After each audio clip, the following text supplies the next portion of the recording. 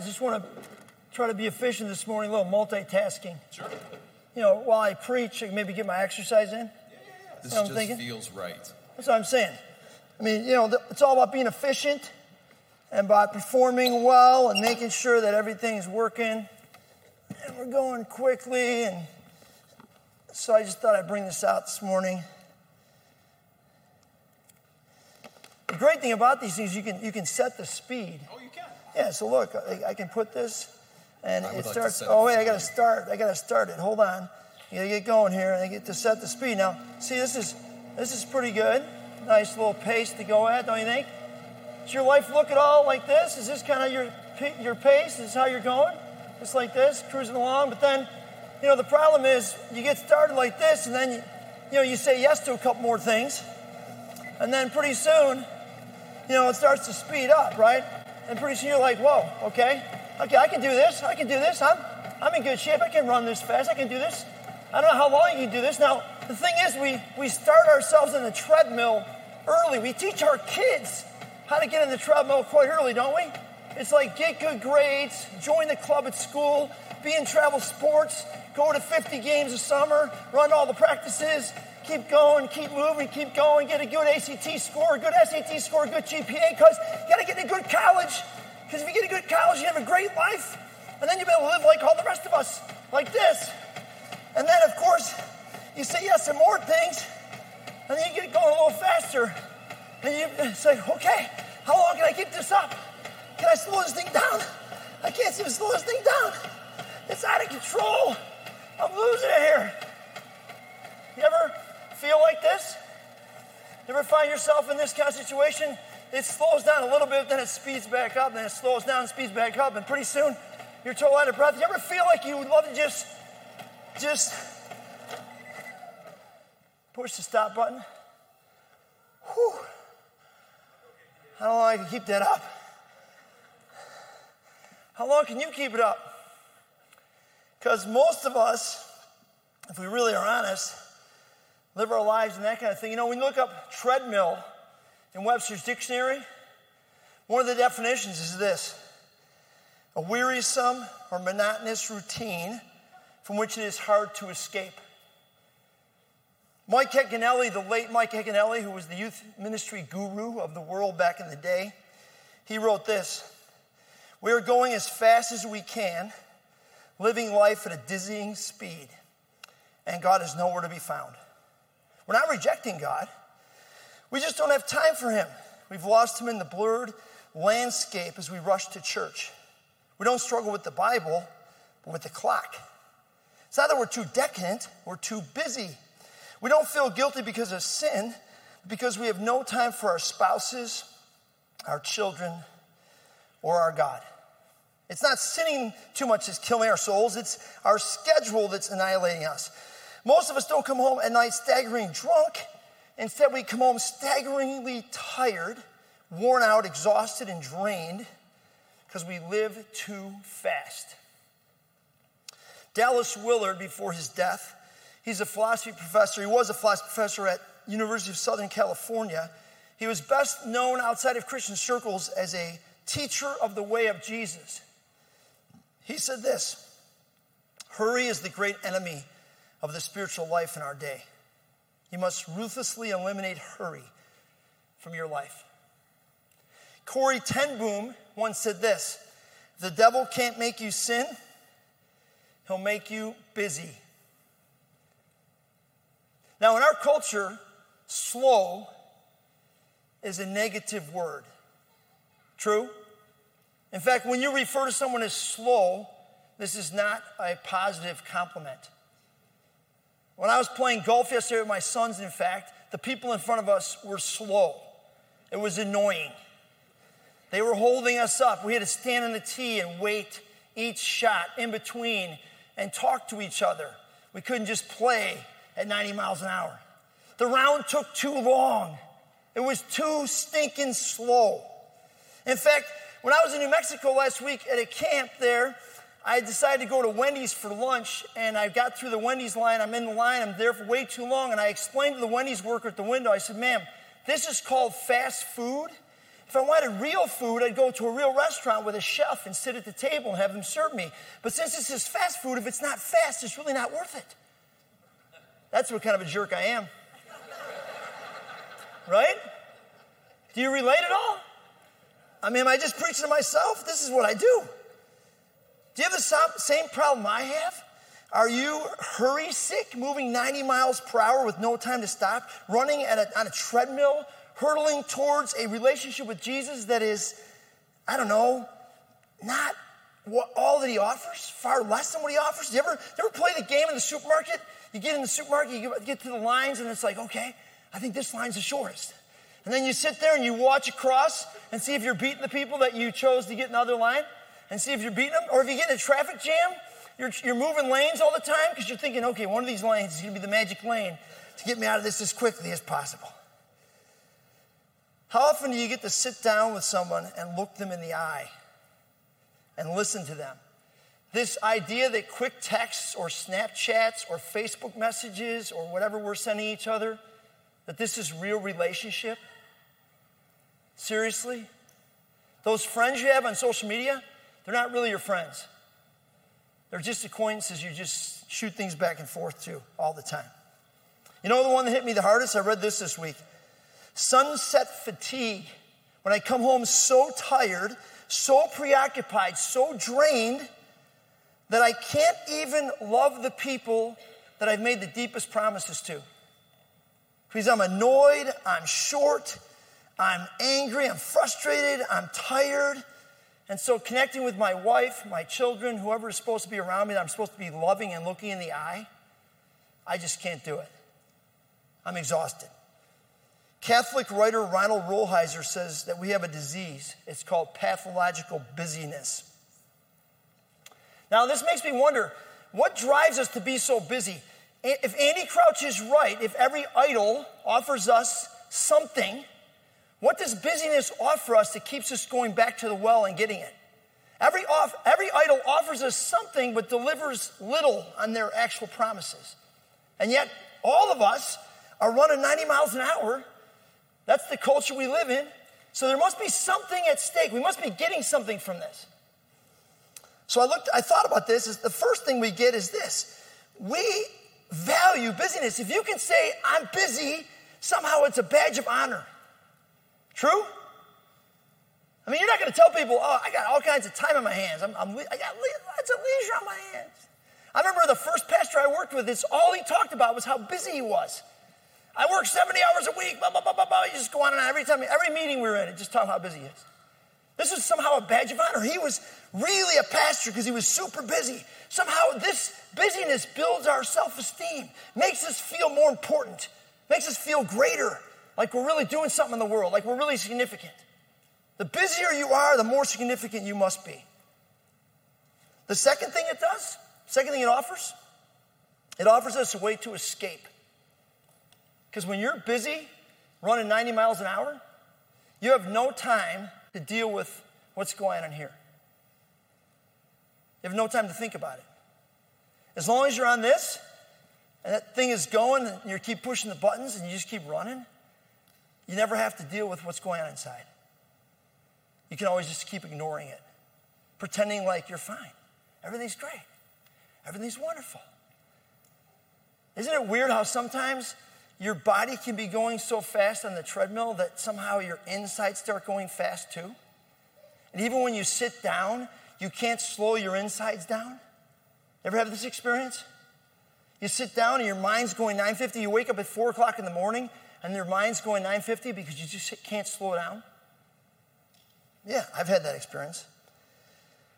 John Ortberg says this, for many of us, the great danger is not that we will renounce our faith. It is that we will become so distracted and rushed and preoccupied, we will settle for a mediocre version of it. We will just skim our lives instead of actually living them.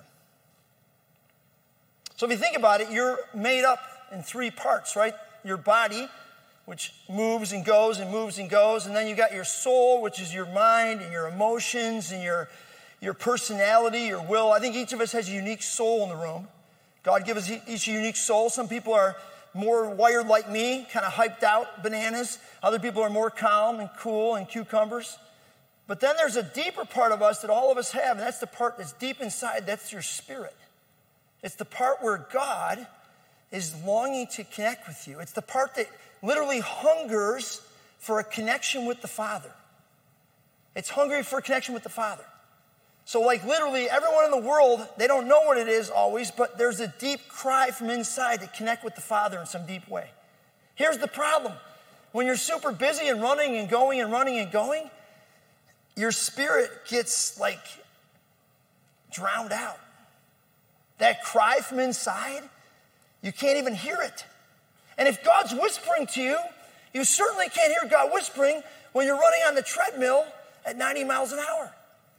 And when you can't quiet your mind and your soul and your emotions, you just never hear God. So your relationship with God becomes just kind of, just surfacey, quick, fast. So is there a remedy? Is there a way out? Can we put away the treadmill? Well, look at Matthew 11. Kara did it great. She did great. I was going to start yelling at these kids, hurry, let's go, we got to go. You ever done that to your kids? What are you guys taking so long for? Let's go, we got to go. Yeah, I've done that many times. Look at Jesus. Jesus said, come to me, all of you who are weary and carry heavy burdens, and I will give you rest. Take my yoke upon you. Let me teach you, because I am humble and gentle at heart, and you will find rest for your souls.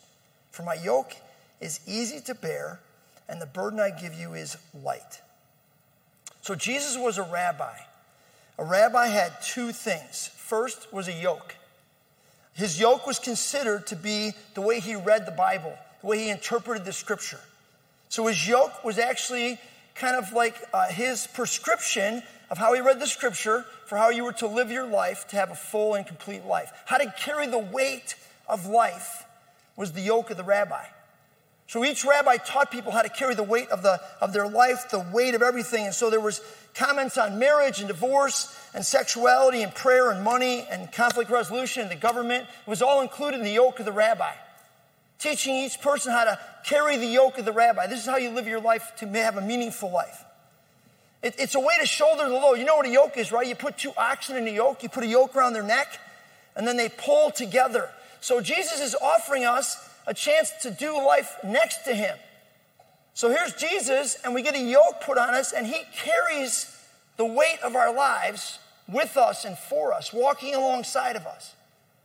That's what the offer is. It's the invitation. Don't do this alone. You don't have to do this alone. I can help you carry the yoke, and my yoke is easy, it's light, it's peaceful, it's different, right? So he's offering this thing to us. Secondly, Jesus had apprentices, disciples, people that were following his yoke, who were saying, I want to be like this. And if you were an apprentice of Jesus, you had three goals. Be like Jesus, become like Jesus, and do what Jesus would do if he were you. So if Jesus were you, how would he live your life? Because obviously Jesus had his own life. It's different than your life. So the question is, how would Jesus live your life if he were you? Right? This invitation, this verse is an invitation. It's like, come and do this. Now, it's interesting. Dallas Willard, the guy I quoted earlier, the philosophy professor, he said that the secret of the easy yoke is actually hidden in Matthew chapter 11. He says it this way. In this truth lies the secret of the easy yoke. The secret involves living as Jesus lived in the entirety of his life, adopting his overall lifestyle. So here's the thing. We all know this verse, right? I am the way, the truth, and the life. We focus a lot on Jesus being the truth and the life, right? We know what those mean. But what does it mean that Jesus is the way?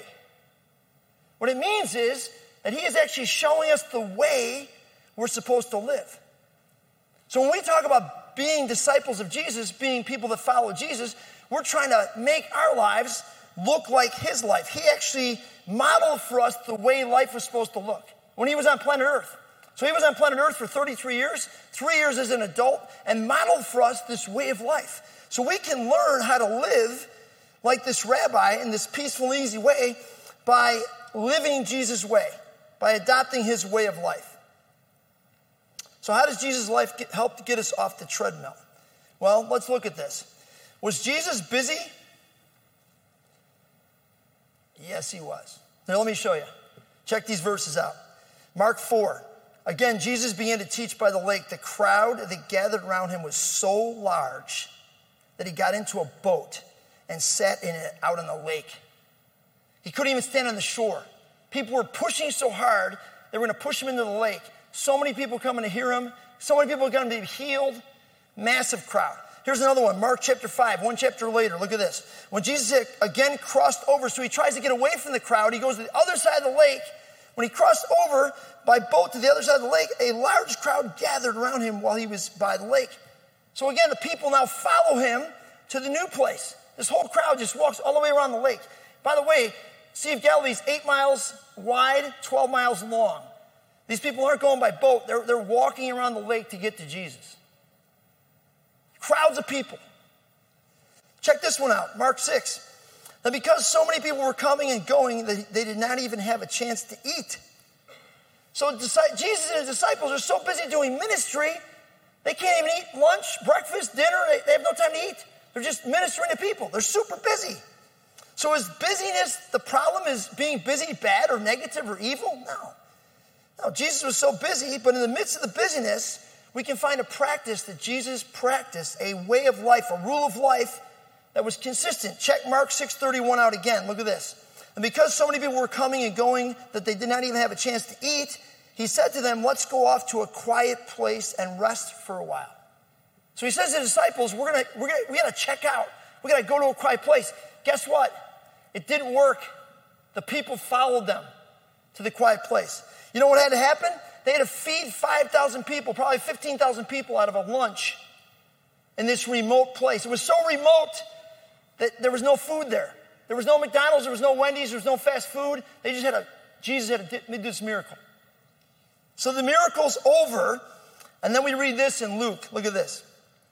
Vast crowds came to hear him preach and be healed of their diseases, but Jesus often withdrew to the wilderness for prayer. I love this. This is not the first time we read this. It's not the only time we read this. Jesus takes his disciples. Karen, go back one to the one in Mark, I think it is, right? The one that says immediately after this? Yeah. Immediately after this, Jesus insisted his disciples get back into the boat and head across the lake to Bethsaida. While he sent the people home, after telling everyone goodbye, he went up to the hills by himself to pray.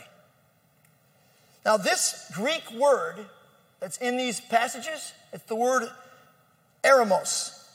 It means wilderness, desert, deserted place, desolate place, solitary place, quiet place. Jesus chooses a quiet place because as a human, he needs time to reconnect with his Father. He needs time to hear his Father's voice. He needs time to have a real relationship with this God. You know the problem with our busyness? We never make time for God. We can't fit him in. It's just the truth, right? We're going so fast. We have so many important things to do. Going to a quiet place like Jesus did, it crosses our minds, but we never get there. I mean, I'm preaching to myself. It crosses my mind, but then I come up with 10 reasons why not to go to the quiet place, to hear from God. You know, I was in Colorado a few weeks ago. There was 450 high school students and their leaders there. And on Wednesday night, I couldn't do anything in the chapel. The chapel was supposed to hold 200 people. There were 450 people inside there, so you can picture this, right? So I couldn't have an exercise in the chapel, so I simply said to the kids, I want you to put your cell phones away, put them down on your seat or whatever you got to do with them, turn them off. I want you to go outside somewhere on this mountain. I'm going to give you 15 minutes of total silence. And I want you to just sit before the Lord and be quiet. I mean, it was awesome. You could have heard a pin drop on that camp. 450 kids. I could see them all over the place, sitting on the ground, kneeling. I gave them buckets of water to go to if they needed to go and kind of drop something, leave something with the Lord. And several kids were getting up, going to the buckets back to their quiet place. It was amazing. It's probably not something they've done maybe their whole lives, not for 15 minutes. I told them it would feel like an eternity. I told them that they had to just let their inner chaos settle down and see if they could hear the voice of the Lord. So when that was done, a young lady from Florida, her name is Annabelle, she approached me. And she said, "Hey, can you pray for me?" So I went over and took Annabelle to the side, and I heard her story. She said that she had grown up thinking that her parents were trying to kill her since she was 6 years old. This is her constant fear in her life. She told me when she got to camp, she was in a bathroom in a total panic attack, completely unable to shut down the anxiety, losing her mind. And this is how she lives her life all the time. I asked her what the Lord had said to her while she was sitting there by herself. She said, "Well, the Lord told me that he wants to heal me." So I said, "Annabelle, I want us to pray right now." And I took Annabelle back to that swimming pool where she was when she first started thinking her parents were trying to kill her. That's an evil thought. It's a crazy thought.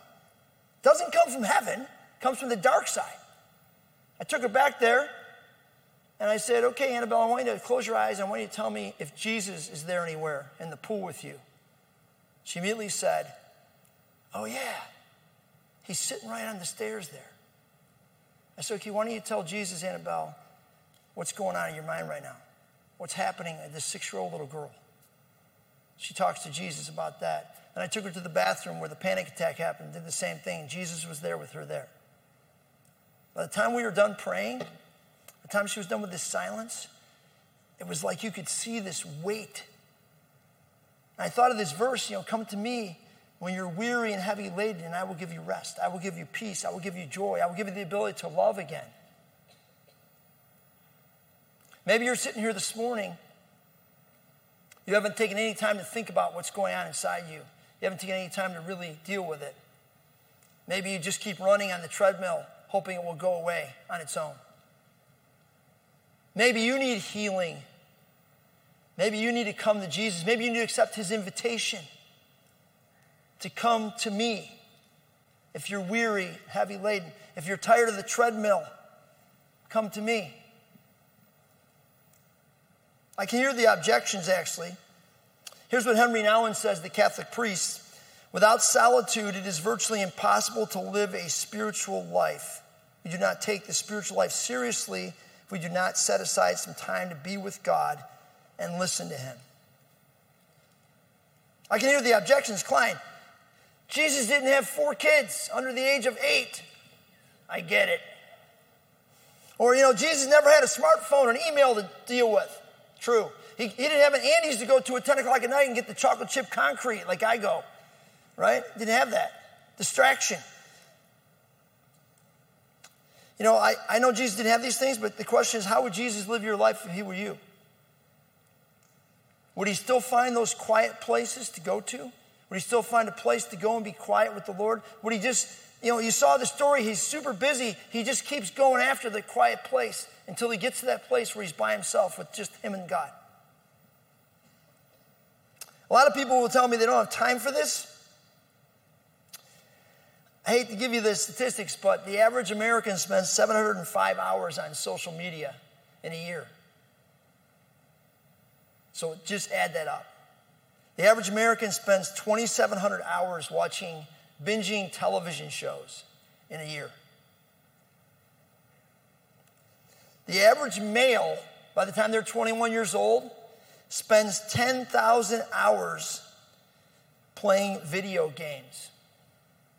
According to research, in 10,000 hours, you can become an expert at anything. So you can be an expert at Fortnite, at Call of Duty, or maybe an expert at the New Testament, or at getting to know Jesus. It's a possibility. You know that Kyler Murray, the 21-year-old or 22-year-old quarterback of the Arizona Cardinals, his statistics last year were doing really well for 6 games. Then Call of Duty came out, and his statistics dropped off the charts. They tried to write into his contract this year that he would put a Call of Duty away and watch NFL film instead. Because he just can't stop himself. The treadmill. The treadmill. Now, I was thinking about this a few weeks ago. What makes camp so impactful? Like, I love camp. I've got videos this week from Young Life Camp from Jackson Kemper. It was awesome just to watch kids. I've been at 3 camps this summer. It's been amazing. What makes camp so impactful? Well, I'll give you some just things. First of all, there's no TV there. So 9 o'clock at night comes, and we're all forced to do something together because we can't turn the TV on. It doesn't exist. In fact, your cell phone has pretty shoddy reception at camp. In the middle of the mountains, it sometimes works, sometimes doesn't work, which is awesome. So you have to put your cell phone down and actually talk to somebody. So at camp, at night at 9 o'clock, kids are playing games, Settlers of Catan, and all these games are going on in the room together. People all just playing games together. Do you know at camp we eat together? Common meal times, and we sit at the table and we talk to each other. I meet people I don't even know. I sit across from kids I don't know and I get to talk with them. It's amazing. But you know what's really impactful about camp? We worship twice a day. It's built into the schedule. But you know the most impactful thing? This is the most impactful thing that happens every day at camp. There is a time in the morning. It's called time alone with God. There's an hour set aside every morning in every camp schedule for time alone with God. And everybody in camp together has time alone with God. And they go on their own somewhere by themselves to a quiet place and hang out with their God. That is always the most impactful part of camp. So it's okay to be busy, but will you get some time alone with God this week? Will you hear his voice? Will you soak him in? Will you let him heal you deep inside? That's only going to happen in the quiet place, off the treadmill. Will you join me? All right, let's pray. Lord Jesus, thank you for the example of how you lived your life. Thank you that we can look to the way you did this, Lord. And we can follow that example. We can see, Lord, that you were super busy and lots to do, super important stuff. Yet you were willing to walk away from all that to be with your Father, to connect with your Father, to be alone with him. Lord, give us the willpower, give us the resolve to do the same with our Father in heaven today. In your name, Jesus, we pray. Amen.